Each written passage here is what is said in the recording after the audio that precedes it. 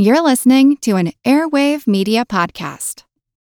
Judy was boring. Hello. Then Judy discovered ChumbaCasino.com. It's my little escape. Now Judy's the life of the party. Oh, baby, mama's bringing home the bacon. Whoa, take it easy, Judy. The Chumba life is for everybody. So go to ChumbaCasino.com and play over 100 casino-style games. Join today and play for free for your chance to redeem some serious prizes. ChumbaCasino.com. No purchase necessary. Void where prohibited by law. 18 plus terms and conditions apply. See website for details. As a longtime foreign correspondent, I've worked in lots of places, but nowhere as important to the world as China. I'm Jane Perlez, former Beijing bureau chief for the New York Times. Join me on my new podcast, Face Off, U.S. versus China, where I'll take you behind the scenes in the tumultuous U.S.-China relationship. Find Face Off wherever you get your podcasts.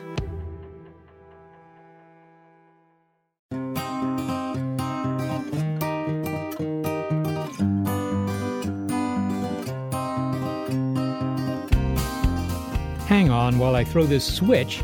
There, now I can see what I'm doing. That small bulb casts a remarkably wide glow. It allows me to stroll into an otherwise pitch-black room and not bump into the furniture or the cats.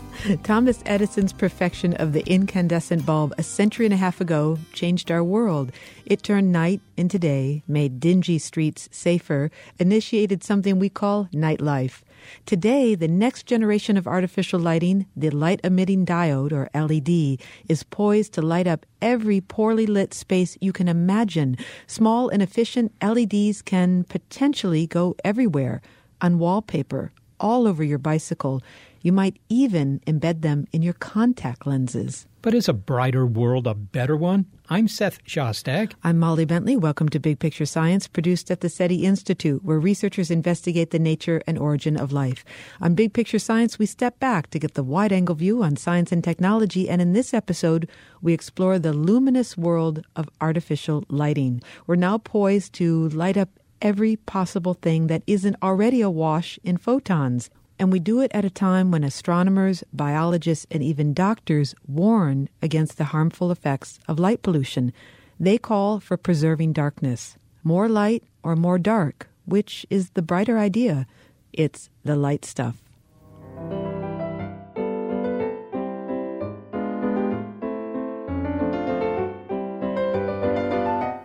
The standard incandescent bulb is a fixture. That's usually in a fixture. It's a familiar technology that's largely unchanged since Thomas Edison bewitched us with its brilliance 135-plus years ago. Dear, it's time to extinguish that oil lamp and toss those waxen candles, for I have brought into our home the electric light bulb. Oh, Charles, you are très moderne. Sydney, take another flash photo. This time, I'll do a Lindy swing out. Be sure to get all of my dress. Sure thing, doll. And so it goes. The glow of these bulbs, which is produced by the resistance to an electric current passing through a wire, has been one of the most transformative inventions ever. Sure, the incandescent has had some competition along the way, other ways of throwing some light on the subject. Can you turn off that stupid fluorescent... Okay, now I have a headache. Believe it or not, fluorescents aren't such a recent invention. The first one suitable for practical use appeared in the late 1930s. Fluorescent lighting has since gotten traction in offices and industrial settings, but people aren't all that keen to have the humming, buzzing, and flicker of blue-tinged light in their homes. Most prefer the warm, campfire glow of Edison's incandescent bulb. But there's new lighting technology in town, or at least it's entering the city limits. The lighting industry is banking on the light-emitting diode, the LED, as the way forward, leapfrogging the fluorescent and replacing the incandescent, which, by the way, converts only 10% of the energy fed into it into light. The rest just ends up as heat, not efficient. And as a result, the incandescent bulb is being phased out. So we need a replacement technology. Engineer Ian Ferguson of Missouri University of Science and Technology points out the LED's advantages. They're made of semiconductors, which is to say solid-state technology, so a higher percentage of energy is converted into light. No burning filament. They're getting better and cheaper on a predictable curve. They haven't replaced all incandescents yet.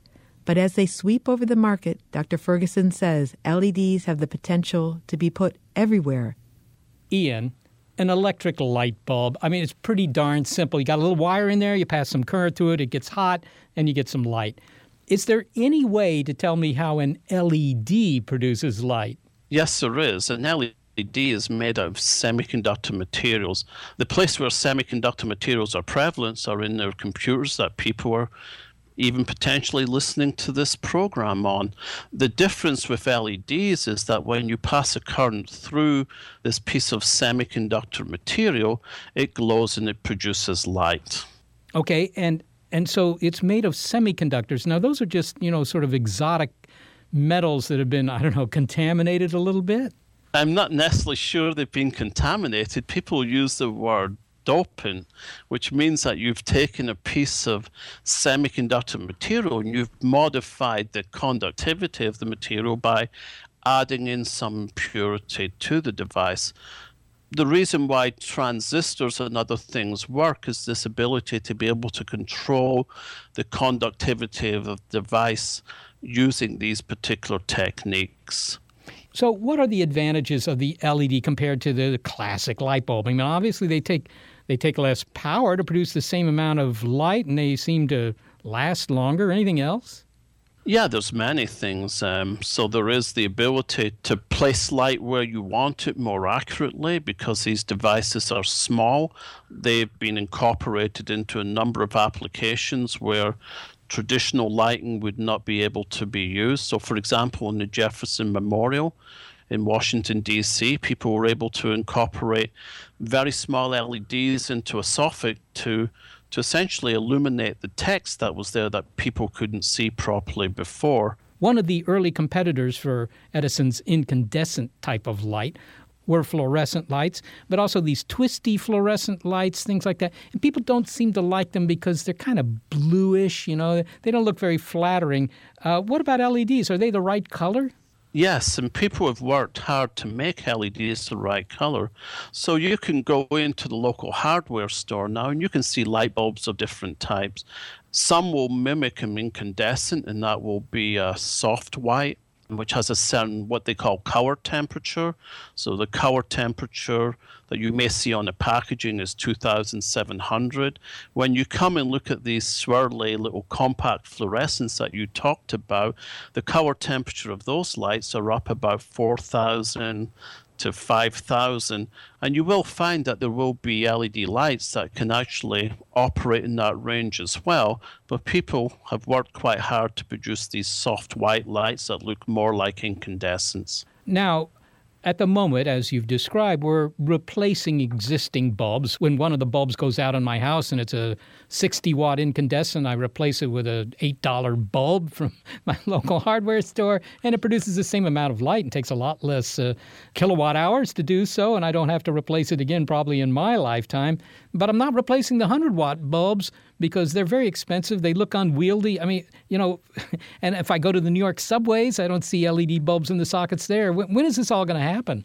You, Seth, for example, are an early adopter of this technology. You somewhat understand it, somewhat understand its advantages.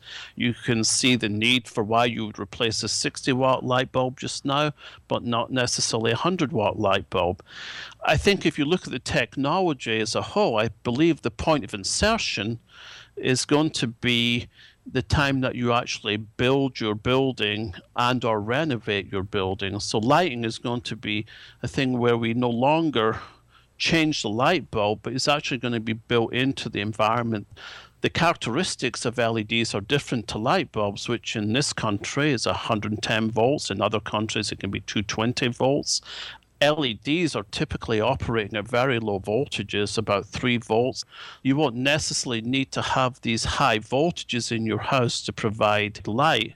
We may be able to go back where the houses now will have low voltages in them, and they're going to be intrinsically safer for your children and safer for other people. No more fun by sticking my fingers into a light bulb socket, though, if it's only 12 volts or 3 volts or something like that.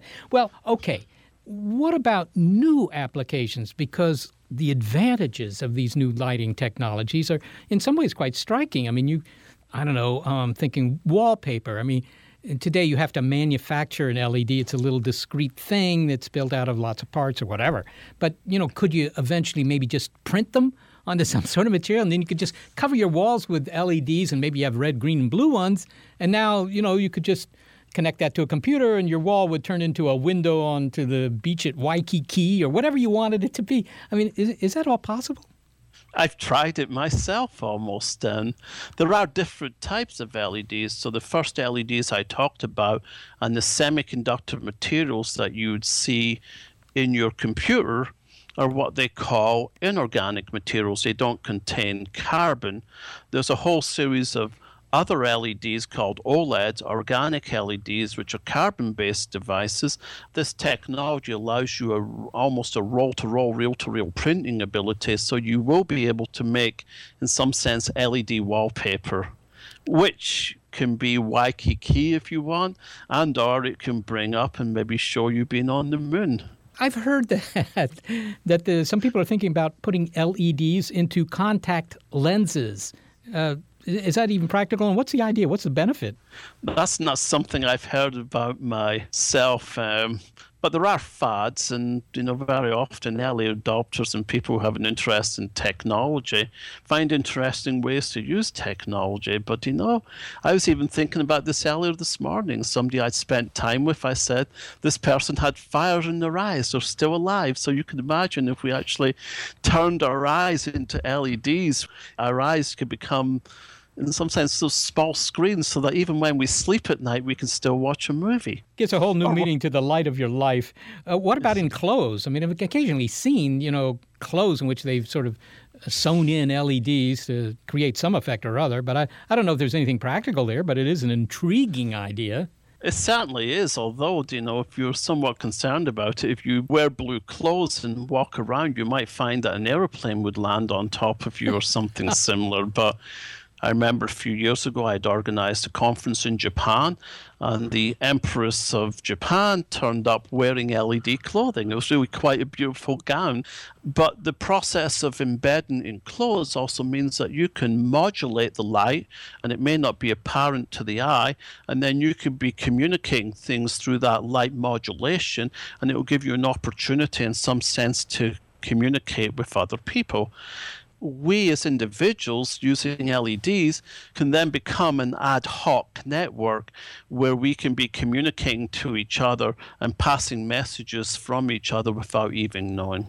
Well, finally, Ian, what's the application of this whole new lighting technology that you find most novel or most exciting? Is there any favorite that you have?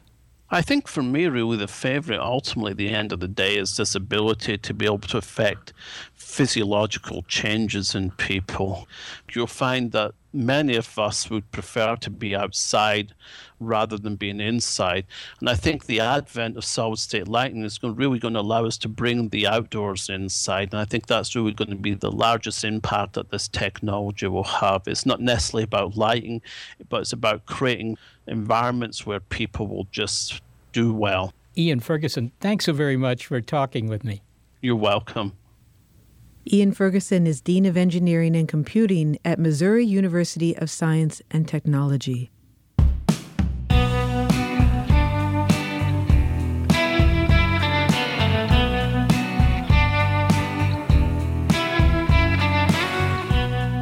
Now, there's a biological reason why humans prefer incandescent lighting to fluorescence and are also partial to LEDs. The evolution of color vision coming up. Also, we might not be bathing ourselves in any kind of artificial light if it weren't for one 19th century Scottish scientist. James Clerk Maxwell, in my estimation and that of many of my colleagues, is perhaps one of the most famous scientists who's ever lived. And I would say that Maxwell is right up there with Einstein. Next, the discovery of just what light is. It's the light stuff on Big Picture Science.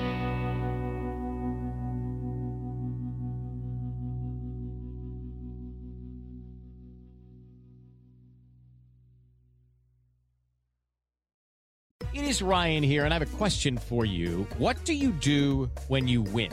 Like, are you a fist pumper, a woo-hooer, a hand clapper, a high-fiver? I kind of like the high-five, but if you want to hone in on those winning moves, check out Chumba Casino. At ChumbaCasino.com, choose from hundreds of social casino-style games for your chance to redeem serious cash prizes. There are new game releases weekly, plus free daily bonuses, so don't wait. Start having the most fun ever at ChumbaCasino.com. No purchase necessary. VGW Group. Void where prohibited by law. See terms and conditions. 18+.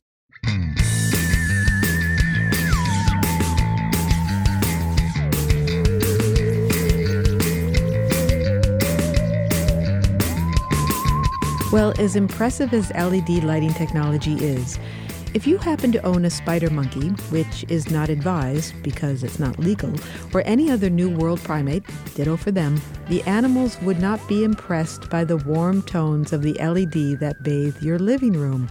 They probably wouldn't care.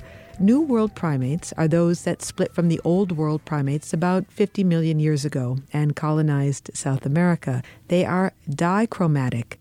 They have receptors for two colors, blues and greens, but not reds. There's a reason why humans prefer incandescent lights to fluorescence and why the LEDs may become a hit. They take advantage of biology. Humans and other Old World primates evolved to have trichromatic vision, three colors, blue, green, and the warm red. And they're the only ones in the mammalian world to have done so. Color vision, as far as I'm concerned, is the best thing on earth.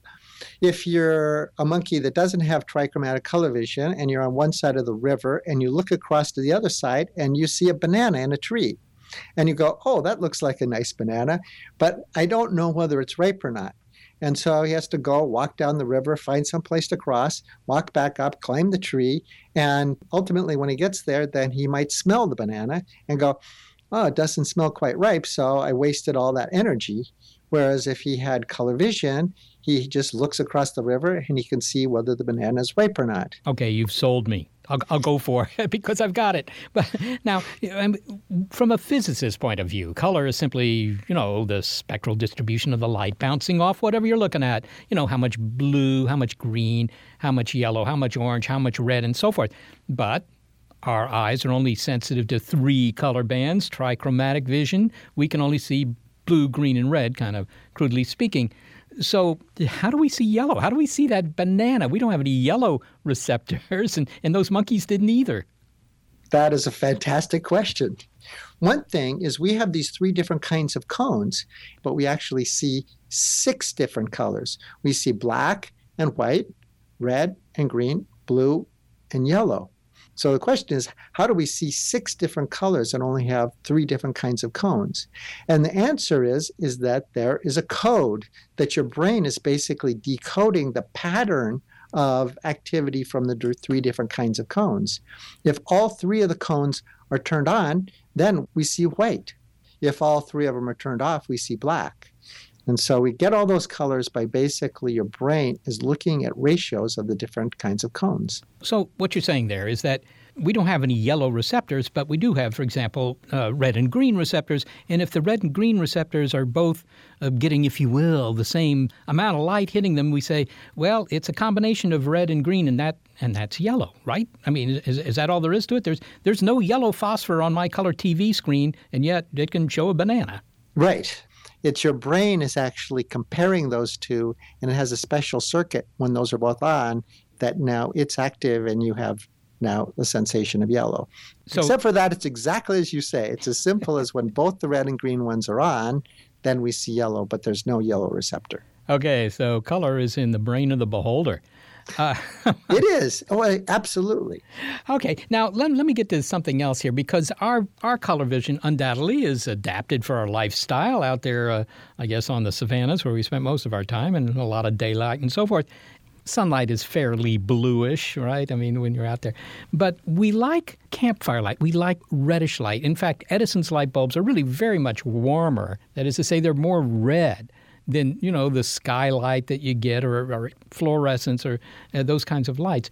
And I just wonder whether, because nighttime was dangerous for our ancestors, that they liked this reddish colored light simply because that meant they were sitting around a fire and they were safer from whatever predators were out there. I mean, is there some simple explanation for why people don't want fluorescence? They want incandescence because the light is much warmer. It's much more red.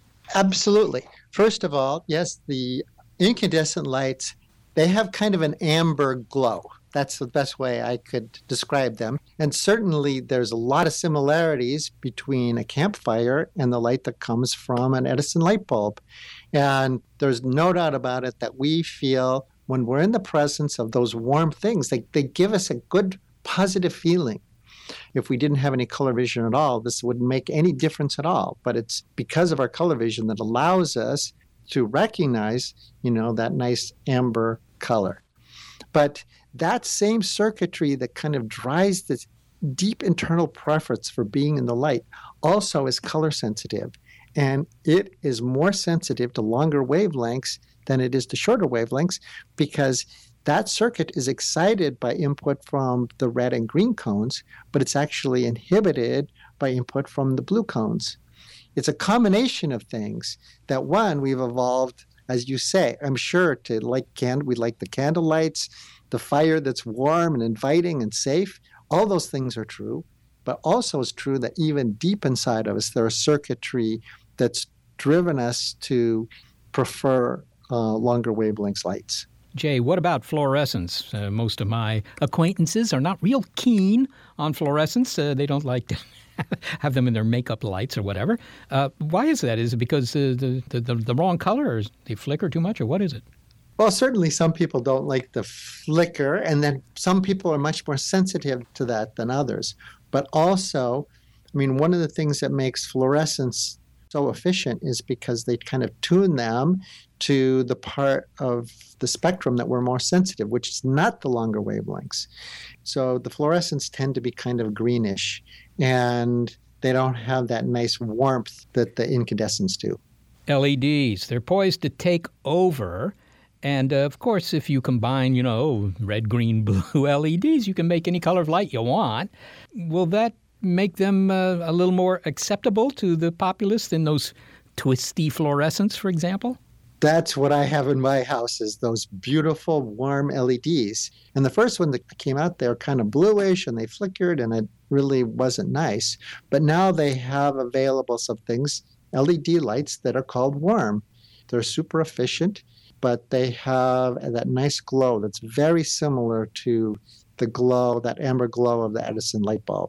What about the idea, Jay, of having indoor lighting simulate the natural rhythms of daylight? It's a little reddish at the start and the end of the day and blue during the day and stuff like that. Is that merely decorative, or would that help our equanimity? Well, I've done experiments on exactly that question in animals. They're hard to do in people, actually. But we've shown that the circadian rhythms of animals are driven much more naturally if we change the color of the light exactly the way that it changes in the natural world.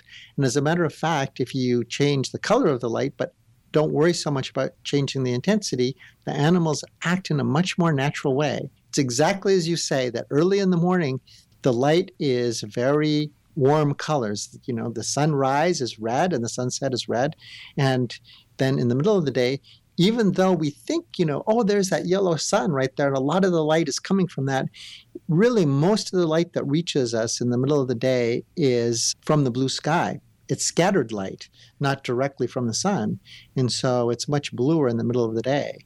And when we replicated that exactly with a set of different LEDs that changed their intensity throughout the day, and the animals behaved much more like they do in the natural world than they did when we just put them in a light where you had a fluorescent light that turned on and stayed on for 12 hours and then turned off to dark in the nighttime. So yes, I think we'd be much more natural and happy if the lights changed in color like they do in the natural world. Sounds like there's a new day dawning, as it were, at least the light from a new day dawning. Jay Neitz, thank you so very much for speaking with us. It's my pleasure. Jay Neitz is a professor of ophthalmology at the University of Washington. That experiment where he was testing the effects on the animals of the color of the room, changing the color as the day would change.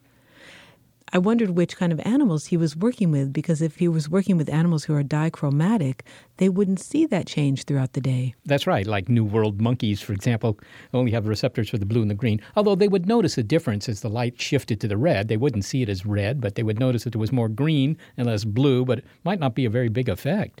We wondered which animals Dr. Knights worked with, so we wrote him for a follow-up, and he said he worked with fish. And that is because fish have cone photoreceptors that are sensitive to long wavelengths, and red is a long wavelength. And fish are particularly good animals for these experiments. Do you know why?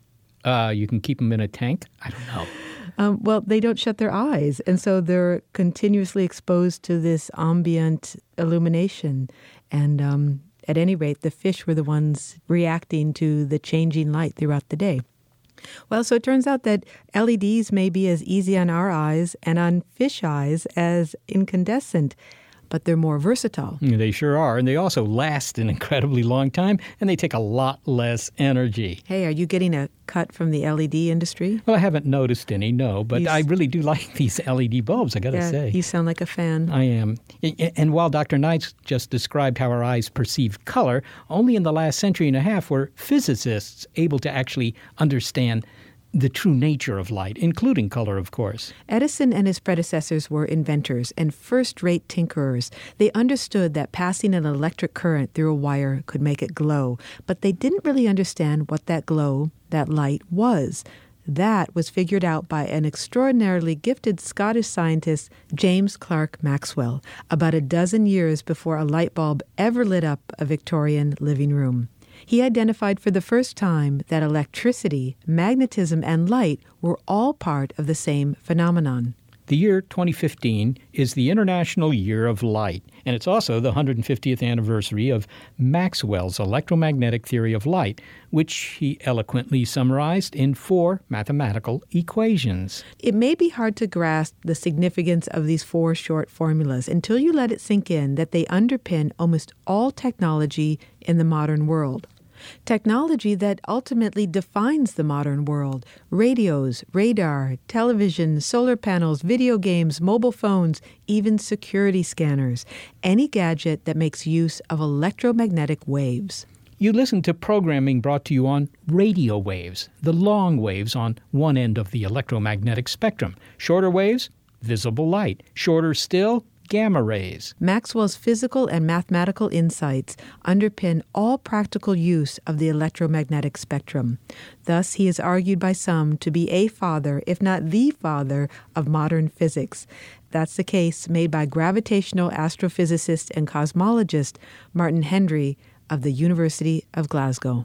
James Clerk Maxwell, in my estimation and that of many of my colleagues, is perhaps one of the most famous scientists who's ever lived.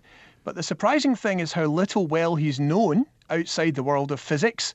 And indeed, we all have heard of Einstein and Newton. And I would say that Maxwell is right up there with Einstein. Perhaps you could think of him as Scotland's forgotten Einstein. Can you tell me something about his background? I mean, what was his family like? Where did he go to school? That kind of thing? Sure. So he was born in Edinburgh in 1831.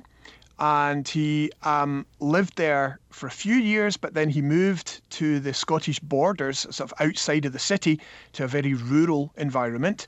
And his mother died when he was quite young. And his father, looked after him really well. He was keen for him to go to the best schools around, one of which was an academy in Edinburgh.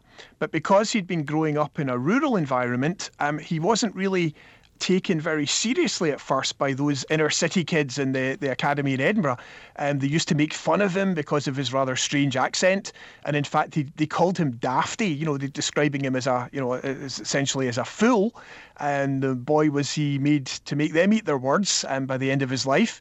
But basically it's because, a little bit like we hear about Einstein, that I think he wasn't someone who necessarily responded well to the standard educational methods of the time. He didn't just learn things by rote. He liked to understand things much more deeply than that. So, in fact, once he really got into studying subjects like mathematics, where his creativity and his ability to think deeply about problems really could find its level, then he quickly was recognised as one of the real outstanding talents in the school.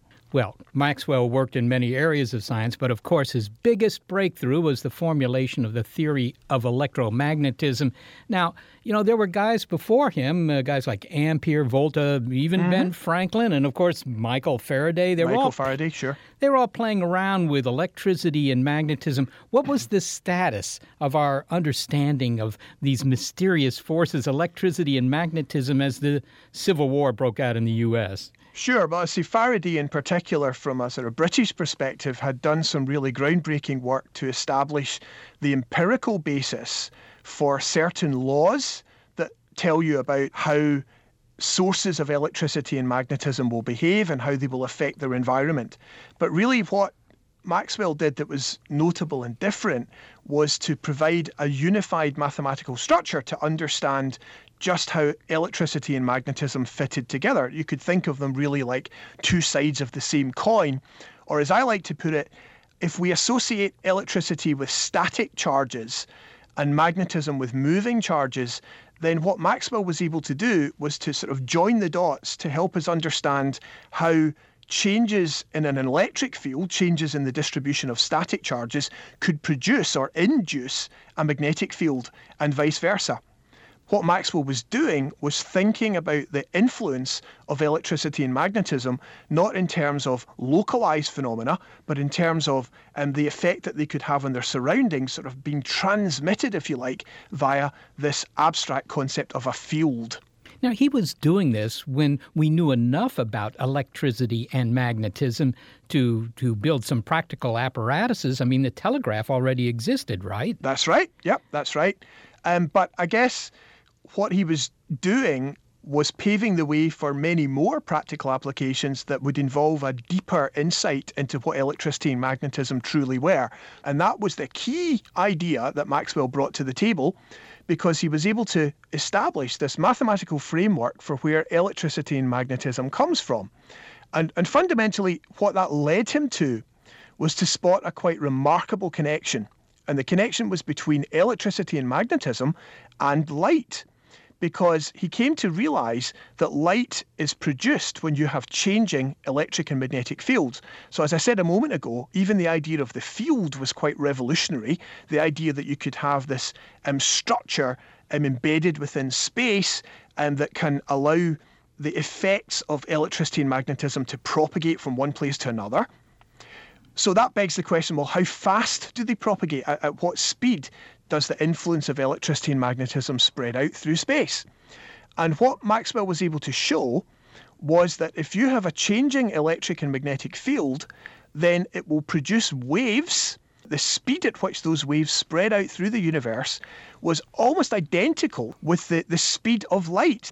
So he concluded from that light was in fact an electromagnetic wave. So that opened the way to understanding that it wasn't just the visible light that our eyes can see, but also the various types of light all across the electromagnetic spectrum. This would open the way to understanding all those different sorts of electromagnetic radiation, which now underpins so much of the technology in our modern world. It's remarkable, too, that all this insight was distilled into four fairly compact equations. These are not known by the general public so much, but if you take freshman physics or sophomore physics, you'll get to learn them. And they all fit on the back of a T-shirt. And there it is, all electricity and magnetism, everything you need to create televisions, radios, mobile phones, it's all in those four rather simple-looking equations. Yep.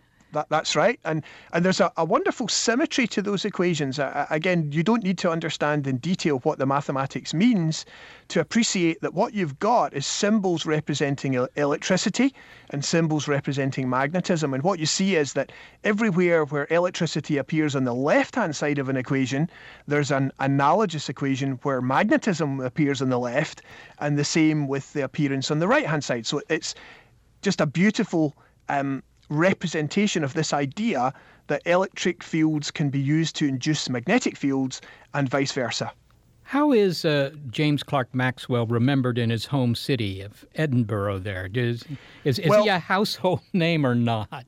It's a good question. The Royal Society of Edinburgh commissioned a number of years ago a statue in Clerk Maxwell's honour. So slowly but surely, we're trying to get the word out there that Maxwell was this very important historical figure. But really, I'd imagine just a handful of people would know who he was and what he did. Well, finally, let me elaborate on that a little bit more, because indeed, if you walked around the streets here, and this is the Silicon Valley, where Sure. science is held in high esteem, and asked the people you came across to name the most famous scientists of all time, undoubtedly, many of them would name Galileo, perhaps Kepler, Newton, Einstein, Stephen Hawking. But almost never would I expect to hear someone mention Maxwell. Is that ever going to change? Well, we certainly hope it will. I think the reasons for it are interesting. It's perhaps because he died young, also because his discoveries were so innovative at the time that it took several decades before they were fully appreciated. And then thirdly, he was also rather self-deprecating. He wasn't a pushy character. He was once asked to give a review of theories of electromagnetism, and in fact, he never even mentioned his own one. So, that's an example of where perhaps some modern scientists are rather less reluctant to self-promote.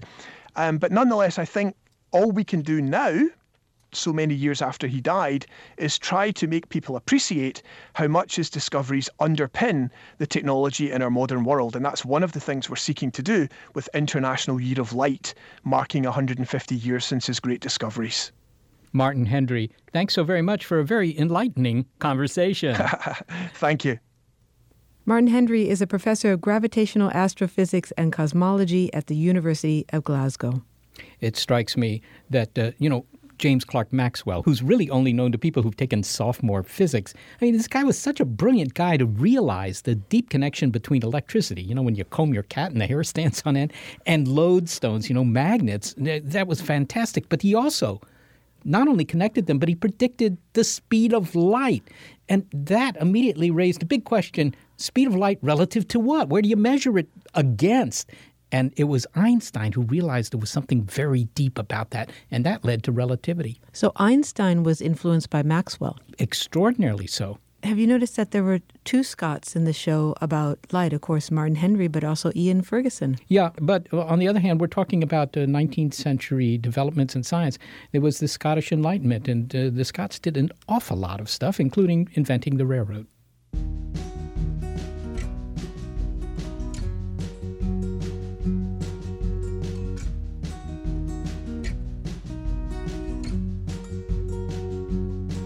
Well, we've done a pretty remarkable job of harnessing the power of photons, largely thanks to Maxwell's equations.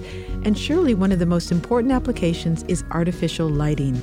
The incandescent bulb has had a lengthy run of 135 plus years, and the LED has the potential to extend the reach of artificial light to every last dingy corner of the world. But is it too much of a good thing? Astronomers and biologists who study the effects of light pollution think it might be. The case for preserving darkness next. It's The Light Stuff on Big Picture Science.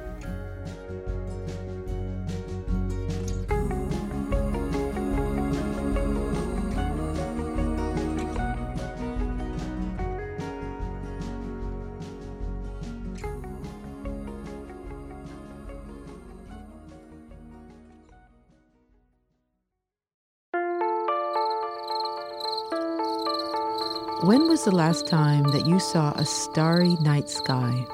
When I look up at a truly dark sky, I see so many stars that I'm briefly disoriented. It's hard to tell which direction is down versus up. It's hard to tell whether your feet are on the ground or you're somewhere floating in that sea of stars. He'd like all of us to have that experience more often. I'm John Barentine, Program Manager at the International Dark Sky Association.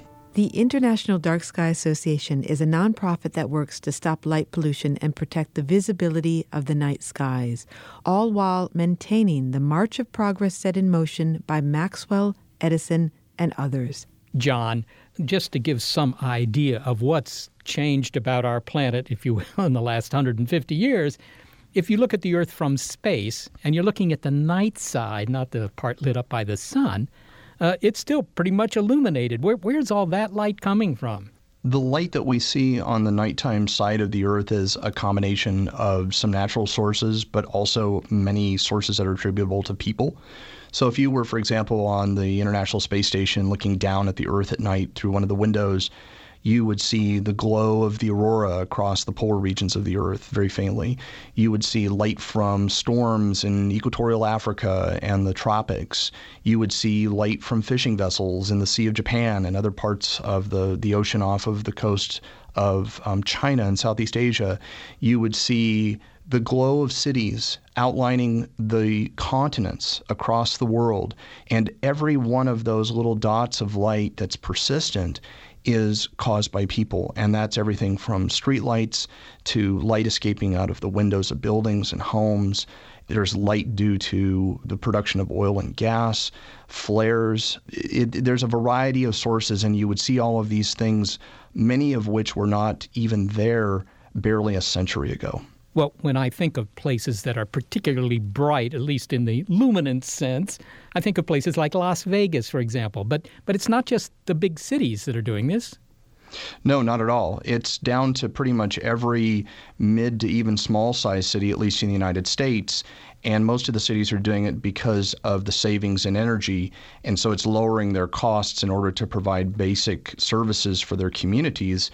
But we're not even concerned entirely about what's happening here. Now we're having to worry about the rise of that tendency to light across the developed world in parts of the world where they've never had streetlight systems before. And the price of LEDs coming down and the lowered energy consumption that they bring with them is really accelerating that. So, of course, that's something that we're very concerned about right now. When you talk about light pollution, and it's a common term, pollution implies something that, it's kind of a waste product. It isn't something you really want. It just sort of came with whatever activity you were doing. How do you apply the term light pollution to the light that, is coming from our cities? I mean, a lot of it is automobile headlights. Maybe that's not pollution. Maybe that's just necessary lighting. That's the right way to think about it, in the sense that the same way that for water and air pollution, we define thresholds where we say if you're above so many parts per million of the pollutant, then you're into the pollution territory. And the same goes with light. But much of our light is simply wasted in the sense that it's not directed properly towards the ground. It goes up into the sky. It lights up the sky. That's the part that I would differentiate as true light pollution and ultimately waste. So again, it ties into the theme that there are good reasons to light, and we should think very intelligently about how we do it. But in the cases where we're not thinking about it very well and we're putting light out there for its own sake, that's where I think we cross over into a regime where we could very legitimately refer to it as pollution. Let's talk about one area where pollution, light pollution in any case, has an obvious effect, and that's astronomy. Is it true, John, that when Los Angeles suffered a power outage in 1994 because of an earthquake, residents were calling the local emergency centers to report a strange, giant, silvery cloud in the sky? What was going on there? That's a true story, Seth. That developed out of the Northridge earthquake in 1994 that pulled power lines down and knocked out power to a good part of the Los Angeles area. And for the first time, probably in decades, the sky became dark enough due to the absence of sky glow for people to see the Milky Way. And for many of them, having grown up in the LA area and never having experienced that before, it was a very strange and disorienting thing. And it literally did generate some calls to emergency services and to Griffith Observatory in LA, and people wondered what was going on. And to me, that story symbolizes this disconnect that now exists between many city dwellers and the night sky of little more than a century ago that once everybody had access to, but has been largely taken away from us. Well, that prompts me to ask, what fraction of the world's population today can easily see the Milky Way from wherever they are? It's hard to make really good, reliable estimates of that number, and I've seen different fractions thrown out there, but I believe it's certainly more than half of the world's population, just looking at the number of them that live in cities throughout the world. And so I think rather conservatively, we could say that probably about half the world's population has never had that experience of seeing the Milky Way. A century or more ago, when a university, some other organization was building an observatory, with a telescope and a dome, all the usual accoutrements, they would put these things downtown. But today, observatories, even if they're on, mountaintops, what seem to be far away from cities, are still having trouble How serious is this? Is there really an effect on astronomy research due to light pollution? I would argue that there's a strong effect on astronomy research from light pollution, and it has to do with restricting the places and times in which we can do that research. And one reaction to that you'll sometimes hear is people will say, well, we have a space telescope. Why do we need to worry about that? And we can certainly go to space where we can get above not only the lights on the ground, but the Earth's atmosphere. But of course, going to space is very expensive, and we can build relatively few of those facilities at very great cost. So the availability to astronomers is much more limited than having a well-organized network of telescopes on the ground. But the light pollution influence has driven astronomy out of some of the better places in the continental United States and pushed us to places like Hawaii, but even Hawaii is now under threat. Sometimes we have local governments that are very supportive and enact good laws to help control the light pollution, but even the best of circumstances in terms of policy seems unable to overcome the growth of light that's just due to the increase in population. Darkness isn't just important so that we can see the cosmos, but biologists have discovered that it's crucial to our health and that of other animals. Tell me how artificial light could throw off an animal or even a plant's lifestyle. It's true that artificial light at night affects both plants and animals, and of course humans are animals, so I include us in that grouping. We all have a common evolutionary history or background, and it appears that the sensitivity to the day-night cycle that's established by the rising and setting of the sun is something that evolved very early in the history of biology on the Earth. So going back to a time before there was a distinction between plants and animals. Specifically, what's going on when there's exposure to light during hours of the day that the body is not expecting it, in other words, when the sun is down, has to do with the regulation of certain chemical signaling pathways in the body. Some of your listeners may have heard of a chemical called melatonin that's been implicated in the quality of sleep. And we know that exposure to light of certain colors at certain times of the day can disrupt the production of that chemical and can cause not only problems with sleep, but it's also been implicated in the incidence of certain kinds of chronic disease. And I think that we're just sort of on the edge right now of really fully understanding what all of the possible results of that are. Light pollution also famously kills birds, seems to disrupt their migratory patterns. They leave either too early or too late for wherever they're going. And a recent study has shown that bats are also damaged by the loss of darkness. Is this something that I might notice right here in my own backyard? Well, that's right, Seth. It's already noted that certain animal species are in decline in urban areas in particular, and we don't fully understand why that is, but everything from air and water pollution has been implicated in that. But also, we've observed changes in the distribution of species when lights are introduced into certain areas. And it's not just that it causes birds to become disoriented, which is true, but it also confers either advantages or disadvantages to different species in terms of their feeding strategies. So, some of your listeners may be familiar with seeing a spider web underneath an outdoor light at night, because the spiders know that the insects are going to be attracted to that light, and they'll gain an advantage if they wait around for their meal to come to them. But what does that do to the broader food web among animals and plants that are in the urban environment? And again, that's something we don't know much about yet, but the early indications are adding light to spaces that were previously dark for literally billions of years is having a disruptive effect, and we don't entirely understand the consequences of that. The brightest places around the planet, there are the obvious ones like New York City, some that are perhaps less obvious, like the burn-off flames at refineries and so forth. John, what are the darkest places on Earth? To find the darkest places in the world, you really have to go far from where people are, ultimately. You have to go to places that are either largely uninhabitable or are unable to support human populations because there's a lack of industry, there's a lack of natural resources, et cetera.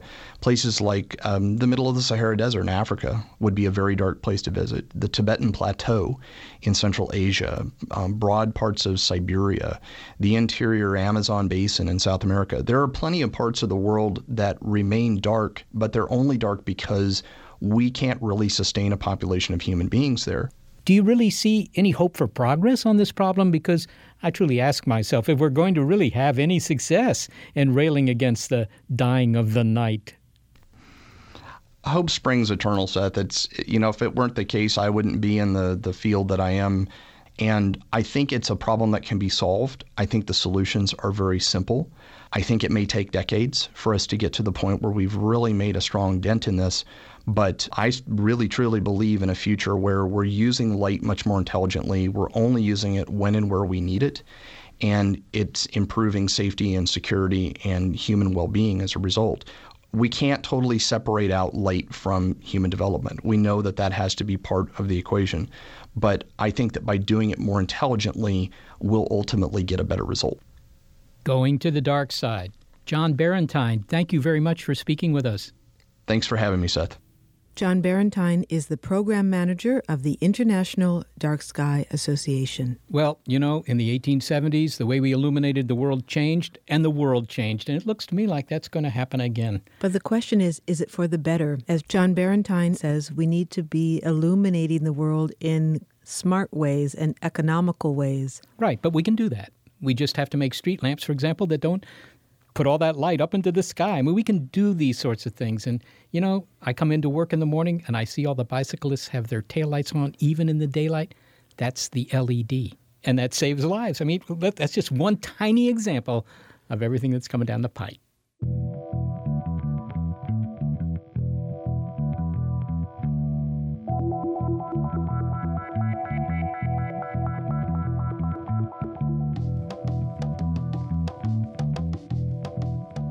Well, thank you to the luminous talent that helped produce this show, Gary Niederhoff and Barbara Vance. Also, thanks to financial support from Rena Shulsky-David and Sammy David, Big Picture Science is produced at the SETI Institute, where scientists study the origin and nature of life. And a big thanks also to our listeners. Your ears have been attuned to the light stuff. If you'd like to hear more Big Picture Science, you'll find more episodes on our archive at bigpicturescience.org. And if you're a podcast listener but you prefer listening to over-the-air radio because you're a direct descendant of James Clerk Maxwell or wear his equations on your T-shirt, check out the listing on our website of radio stations that carry the program.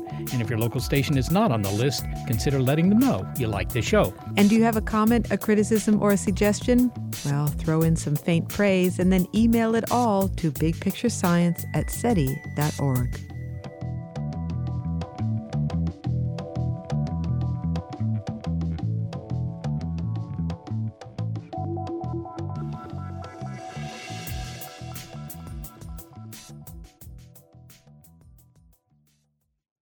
Introducing Wondersuite from Bluehost.com, the tool that makes WordPress wonderful for everyone. Website creation is hard, but now with Bluehost, you can answer a few simple questions about your business and goals, and the Wondersuite tools will automatically lay out your WordPress website or store in minutes. Seriously. From there, you can customize your design, pick your brand colors, and add blocks. No custom theme or coding required. You'll get content suggestions that you can keep or revise, and with Yoast SEO built in, we automatically help you get found in search engines. From step-by-step guidance to suggested plugins to an AI-powered help bot, our built-in tools make WordPress wonderful for everyone. Whether you're a beginner or a pro, you can join over 2 million Bluehost users. Go to bluehost.com/wondersuite. That's bluehost.com/wondersuite.